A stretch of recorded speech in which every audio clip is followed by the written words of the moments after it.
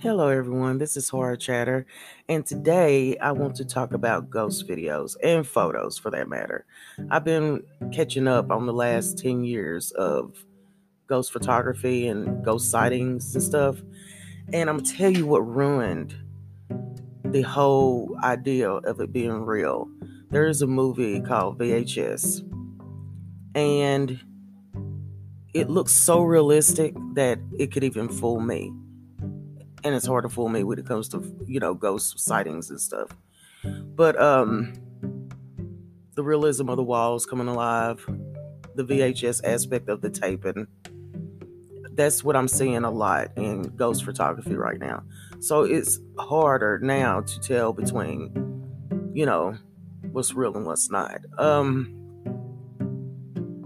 There's ways to trick the eye into thinking that something's real. Whether a girl puts a cup, and I saw this in a in a slapped hand video, okay? And it's a website with, not website, but it's a YouTube channel with a whole lot of ghost videos. You'll love it. Anywho, you can put a cup on the, table, have a fish string connected to it, and just manipulate it from across the room. It debunks that the video is real. It's a fake video.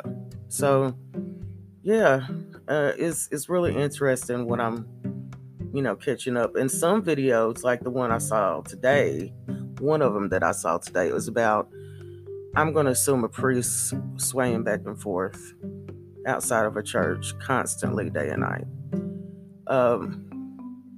That was creepy, a little bit creepy. But anywho, go and research some ghost videos. You won't be disappointed. If you're bored, definitely go searching ghost videos. Until the next time, this is Horror Chatter. Bye.